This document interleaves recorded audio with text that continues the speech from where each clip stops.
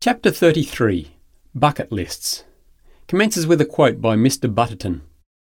"We on the stage speak of things imaginary as if they were real, and you in the pulpit speak of things real as if they were imaginary." The story is told of a highly respected business consultant who was asked to visit a large corporation and give a report on how best to reduce costs, improve efficiencies, and increase profits. After days of detailed tours of the operations and discussions with many of its employees, he returned to the CEO's office. "Well, what are your recommendations?" asked the CEO. "Just one small change," the consultant replied. Reaching into his pocket, he pulled out a small piece of notepaper with "My To-Do List" written across the top and the numbers 1 to 6 down the left margin. "Give 50 copies of this page to each employee and explain that from this afternoon onwards, they are to religiously do the following," the man said. At the end of each day's work, they are to write the 6 most important tasks that they need to complete on their next shift. Only the highest priority tasks, okay? The CEO looked puzzled, but agreed. The consultant continued. As soon as they commence work the next day, they are to pick up their list and start working on the first task until it is done. Once it is complete, they are to cross it off the list and start on the second task until it is done, and so on. If they get to the end of the day and have not finished all 6 tasks, then the unfinished ones go to the top of the next day's list. The CEO was taken aback by the simplicity of the advice and more than a little frustrated as he knew how much the consultant's hourly fees were. Hesitantly, he asked, "What do we owe you for this advice?" "Nothing at all," replied the consultant.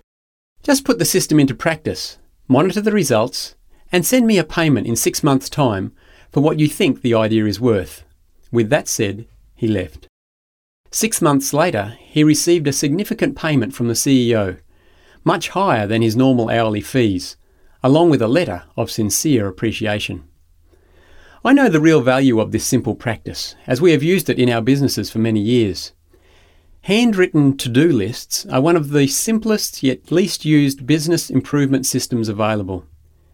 A few years ago, I read of a conversation that apparently occurred between the Archbishop of Canterbury and a celebrated actor, Mr. Butterton, in 1675. The Archbishop had asked Butterton why actors in a play affect their audiences so powerfully by speaking of things imaginary, while ministers of the gospel often affect their congregations so little by speaking of things real.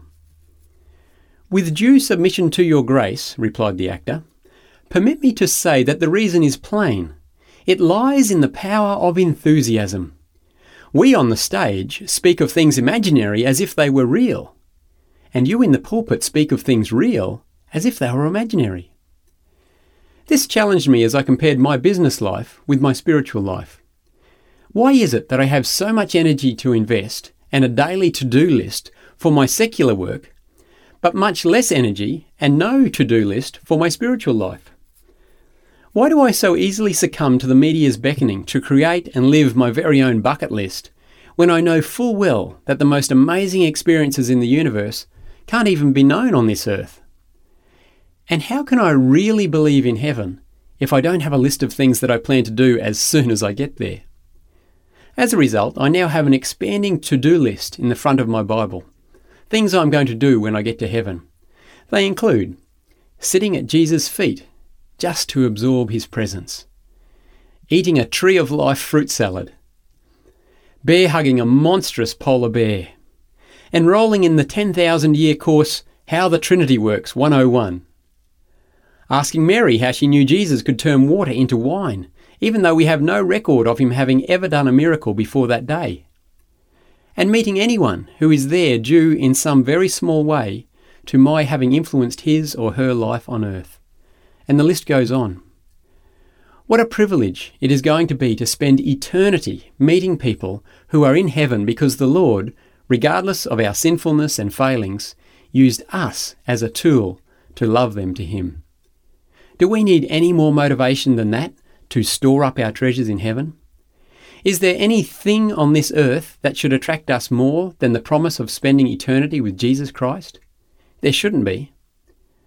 Let's not get distracted by the pleasures, experiences and acquisitions of this temporary world. Let's take the money we were going to splurge on our bucket lists and send it on ahead. In fact, let's also take the money that we were going to spend on living just that level or two higher than our peers and send it on ahead. Let's stretch our finances heavenward.